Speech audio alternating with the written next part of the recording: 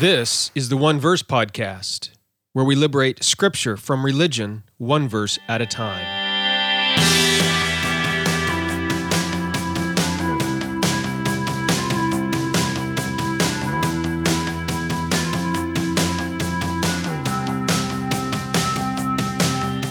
Well, hello everybody. Thank you for joining me on the One Verse Podcast. I think at the end of last week's podcast, I mentioned that we were moving into the topic of baptism this week, but that would be going backwards because we already looked at baptism and some key passages from the Bible related to baptism. So if we're moving forward in the alphabet, today we're going to be studying the term Book of Life. What is this book? How can your name be written in this book? And most importantly, how can you make sure that your name stays written in this book? In other words, can your name be blotted out of the Book of Life? Lots of people have that question, and that is what we will be addressing today. Hey, I want to let you know, if you are a blogger, if you have a blog online, especially in the realm of Scripture and theology, I would love to have you join me and a bunch of other Christian and theology bloggers from around the world. We're starting back up our Synchro blog. Okay, this is a bunch of bloggers, 10, 15, 20, the more the merrier. Sometimes we've had as many as 50. And every month we write about a particular topic or passage or theme, all around the same topic.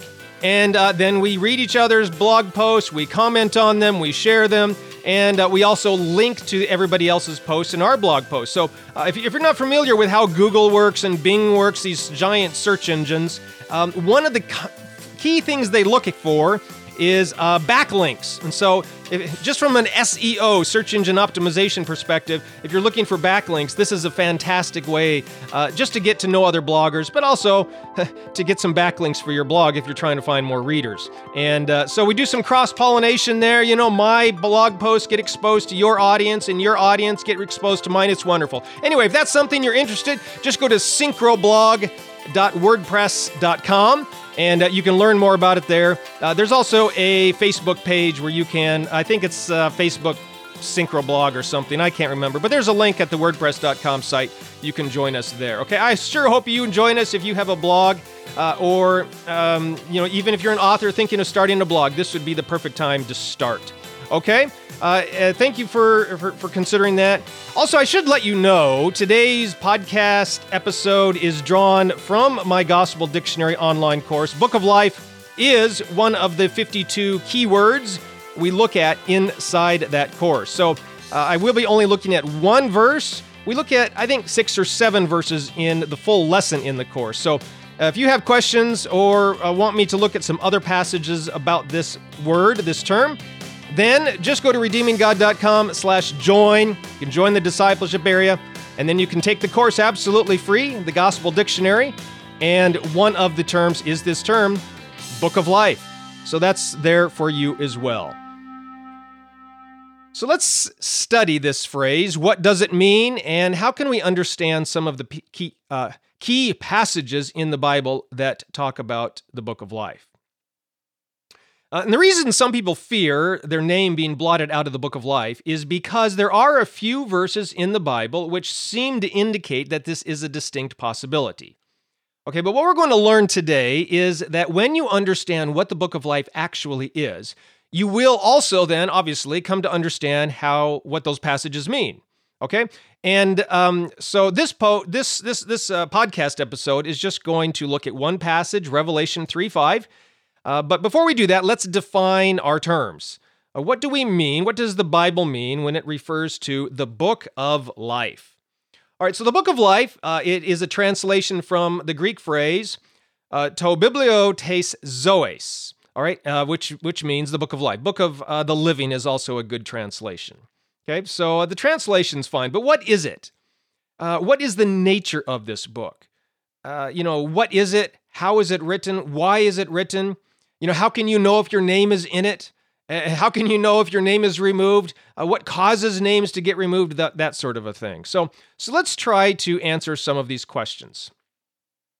It seems that there are 3 main ways that the Book of Life is mentioned in the Bible. All right? Psalm 69:28 talks about the Book of the Living. All right, passages like Philippians 4:3, the passage we're going to look at today, Revelation 3:5, and then there's a few other places in Revelation, especially like in chapter 20, that talk about the book of life. And then there's two places in Revelation, for example, Revelation 13:8 and Revelation 21:27, which talk about the Lamb's book of life. So what is that? And how does the Lamb's book of life differ from the book of life?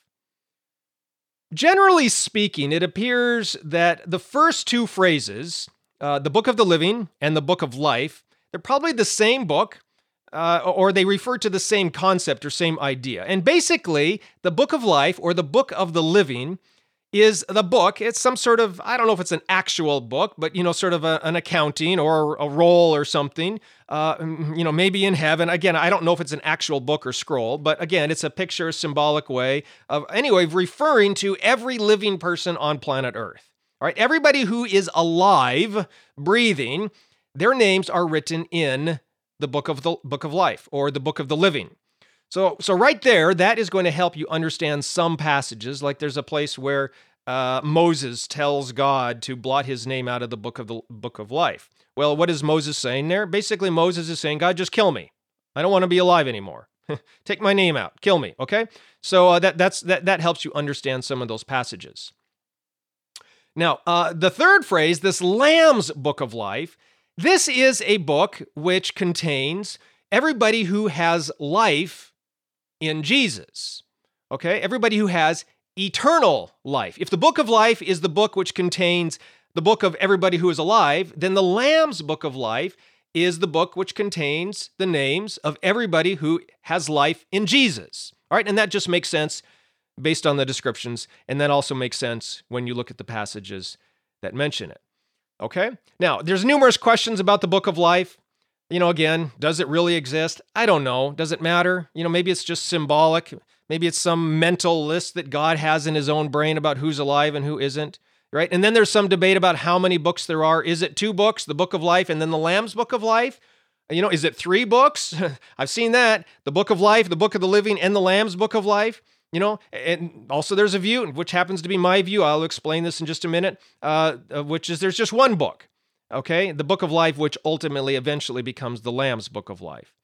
So now that hasn't always been my view. My view for a long time was that there was 2 books, the book of life and then the Lamb's book of life, and that basically when you received Jesus, when you believed in Jesus for eternal life, your name got written into the Lamb's book of life, and then when you died, your name got erased from the book of life. But now I just think there's one book, and it begins as the book of life.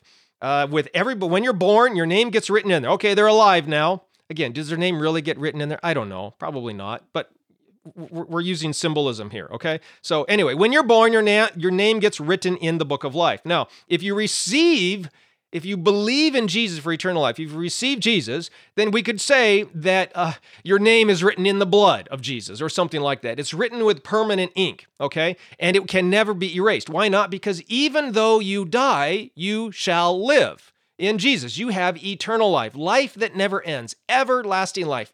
You share the life of God. And so your life will not end, and therefore you cannot be blotted out of the book of life. And what that means then is that eventually, all right, when this world comes to an end, and there's a new heavens and new earth and so on, and that's just the redeemed left alive, living life with God in eternity. This means that the only people who will have their name written in the book of life are those who have their name written with the blood of Jesus, in the permanent ink, in a sense, in the book of life. And so therefore, at that point, it will be known as the Lamb's book of life. And that's why we only read about the Lamb's book of life at the end of the book of Revelation, when it is talking about the eternal state, the eternal kingdom, life with Jesus forever and ever. Okay, so that's my approach. It's one book, the book of the living, that eventually becomes the Lamb's book of life. And the book of the living, their names are sort of penciled in or something like that. And when they die, their name is erased. They're no longer in the book of the living because they're dead. But if you receive the eternal life of God, life of Jesus, then your name is written in permanent ink and cannot ever be removed or blotted out. Okay, so that's the view, and that's how I think, based on that understanding, you can come to understand every passage in the Bible that talks about the book of life or the Lamb's book of life. Okay, let's look at one of these more troublesome texts, Revelation 3:5. Okay, so Revelation 3:5 says, "He who overcomes shall be clothed in white garments, and I will not blot out his name from the book of life, but I will confess his name before my Father and before his angels." All right, now, on a first read through, that seems to contradict everything I just said, right? Jeremy, you said that someone's name could not be blotted out of the book of life. You know, the overcomers here, who are they? Well, we assume that they're Christians, and they are. So we have these Christians whose name is written in the book of life, in the permanent ink with Jesus, can't ever be blotted out. But Jesus, I will not blot his name out of the book of life. That seems to contradict what you taught, Jeremy. Well, let's talk about this. First of all, we need to recognize who this text is written to. It's written to the church in Sardis. And Jesus does talk this, he calls them, he's encouraging them to become overcomers, and that if they are, they'll be clothed in white garments and be blotted out of the book of life. All right. So Sardis, and a lot of the cities and towns in that culture at that time, they had citizenship rosters, people who were citizens of the city. And, it contained the name of the citizens. We sort of have that today with the census, but it's not exactly the same, and it's hardly accurate. But basically, how this worked is when a person was born into the city, if they were a citizen born into a family that were citizens, then their name was written in the citizenship roster. And then when they died, their names were removed from the roster. And this way, the city officials could know who was citizens and who wasn't, who was a citizen of the city and who wasn't. Now, there were other ways to be removed from the citizenship roster. I wrote my master's thesis on the concept of honor and shame in the Mediterranean culture at the time of Jesus and the early church. And here in the Western civilization, we tend to be guided more by materialism and greed and, whatever I can get, the person who dies with the most toys wins sort of an idea. But that wasn't the way it was in the days of Jesus and Paul. In fact, not during any of the biblical times. They were guided by honor and shame. And even a lot of the Middle Eastern cultures today are the same way. So anyway, if someone behaved very shamefully and brought shame on their family or shame upon their city, then even though they were still alive, they could be blotted out of the citizenship roster. All right? So, and there are records, historical records of this actually happening to various citizens in Sardis. And so that's why Jesus, through the Apostle John, is writing this to the people of Sardis, because probably around that time, this had happened to somebody that they all knew about in Sardis. Maybe, for all we know, it was happening to some of the Christians in Sardis because they had converted. So we don't know exactly, but that helps make sense of understanding what's going on here. So Jesus, though, he comes along and says that he will never remove the name of an overcomer from the roster.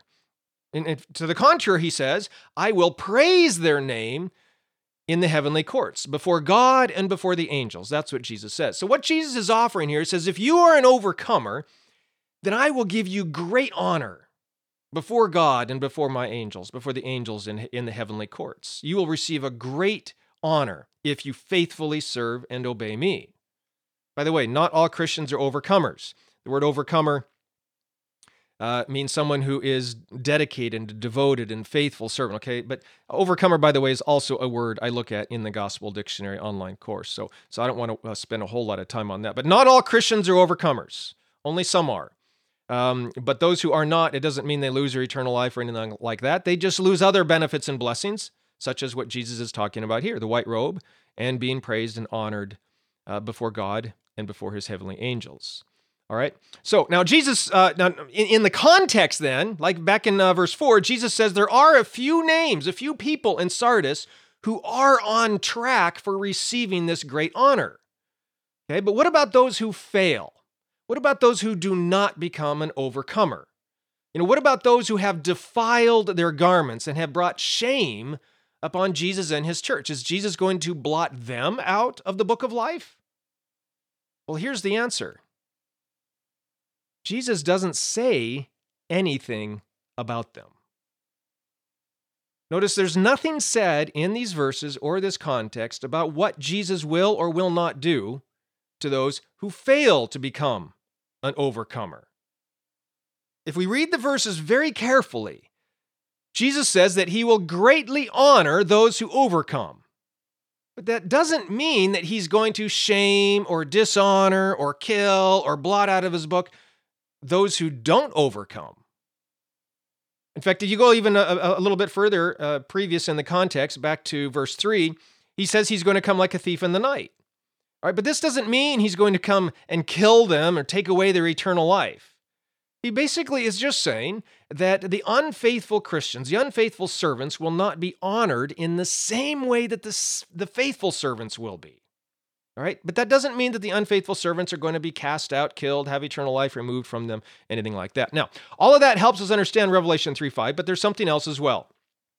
And it is the figure of speech known as litotes. Okay, very fancy word for litotes. Basically, litotes, it's a figure of speech. It occurs when we state something positive in a negative way to emphasize the positive. It sounds confusing, but actually we do this in our conversations all the time. Let's say you have a favorite football team, and they are having a fantastic year, and they have gone undefeated so far this year, and they're nearing the playoffs, okay? And so this coming Sunday, now not as I'm recording this, it's not football season, but take basketball or baseball or whatever sport you're into, okay? I'm going to go with football. This coming Sunday, so one Sunday, they've been having a fantastic year, they're undefeated. This coming Sunday, they are going to play a team that hasn't won a game all season long.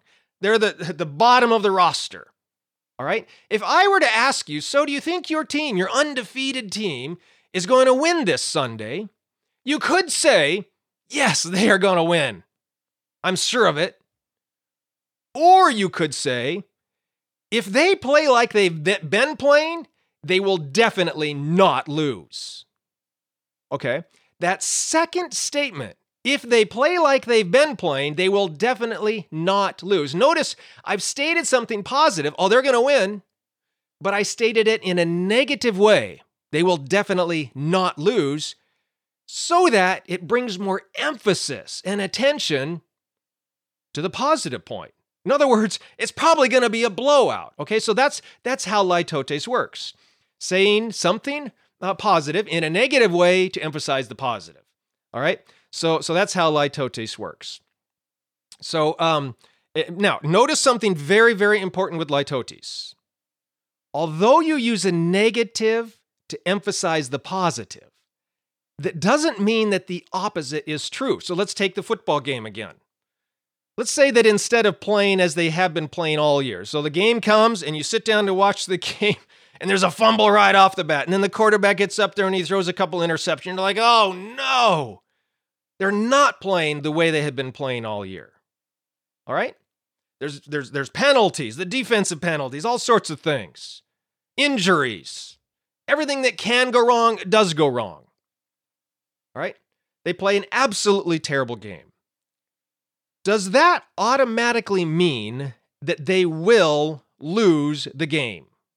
Remember, you said, if they play like they've been playing, they will definitely not lose. Well, what if they don't play like they've been playing? And in fact, you sit down and watch the game and they don't. Now they are not playing the way they've been playing all week. Does that mean they're definitely going to lose? No, not necessarily at all. They're still a good team, and they're still playing one of the worst teams in the league. They very well could still win. They might just squeak out, right, with a victory. But just because they play bad, it doesn't necessarily mean they win. So again, with litotes, you're stating something positive in a negative way to emphasize the positive. But even still, the opposite of that is not necessarily true. Let me give you another example of this. What would you think if you overheard a man say, "If my wife makes me an apple pie, I will not stop loving her"? All right.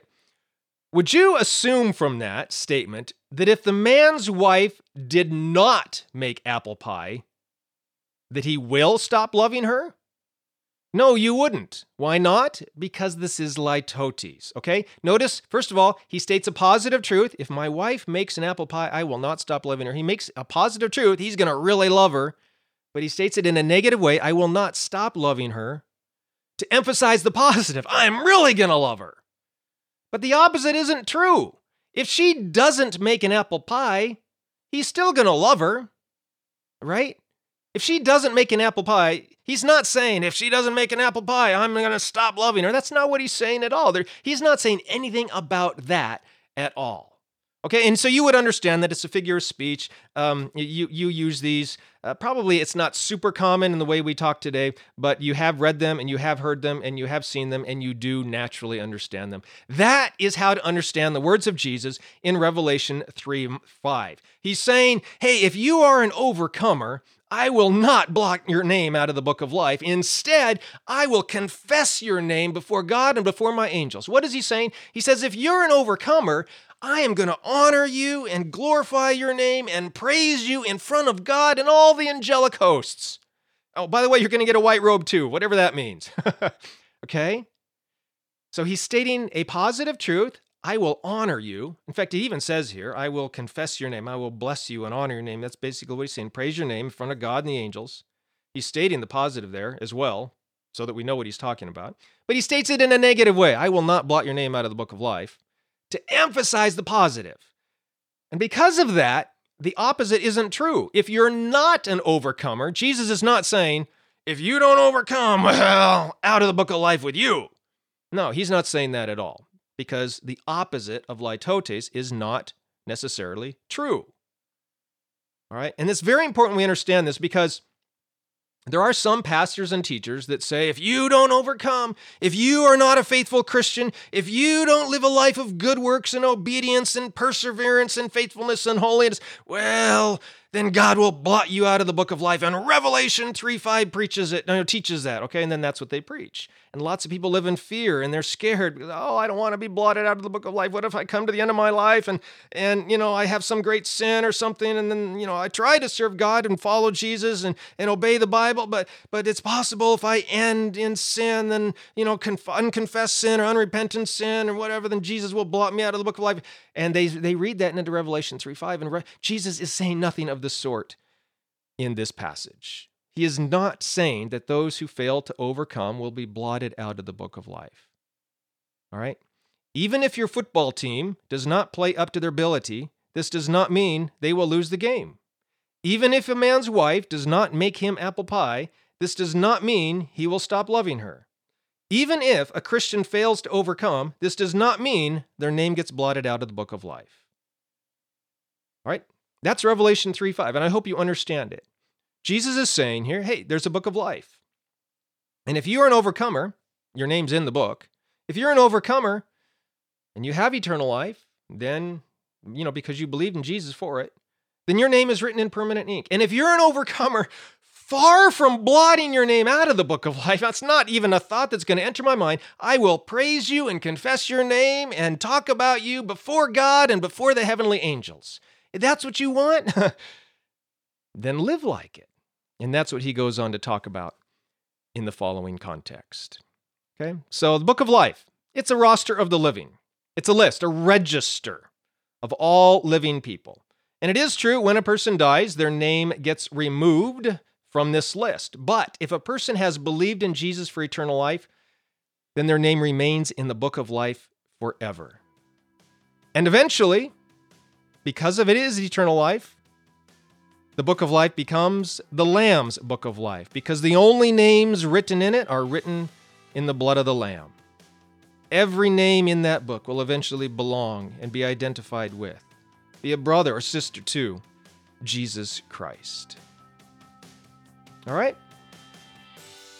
So look, if you have any further questions or comments about this, you can leave them in the comment section. I would love to answer those. They're on my blog or on Facebook or wherever you might be listening. You can just go check that out. If you're in the discipleship group, just go to redeeminggod.com and you can find the Gospel Dictionary online course and take the lesson on the book of life and leave your question or comment there, because we can discuss that as part of the discipleship group. But I hope you found this study of the Book of Life helpful, and especially this study of Revelation 3:5, and that you will never ever give in again to the fear that maybe somehow your name can be blotted out of the Book of Life. Revelation 3:5 isn't teaching that, and neither is any other passage in the Bible as well. Hey, and once again, remember, if you are a blogger or author who has a blog and want to join our Synchro blog, I would love to have you participate with us. The more the merrier. I always love reading and interacting with the ideas and comments from other people and the themes or Bible passage or whatever it is we'll be discussing. I haven't yet decided what May's topic is. I will be discussing it probably about this time next week, so about 1 week from now.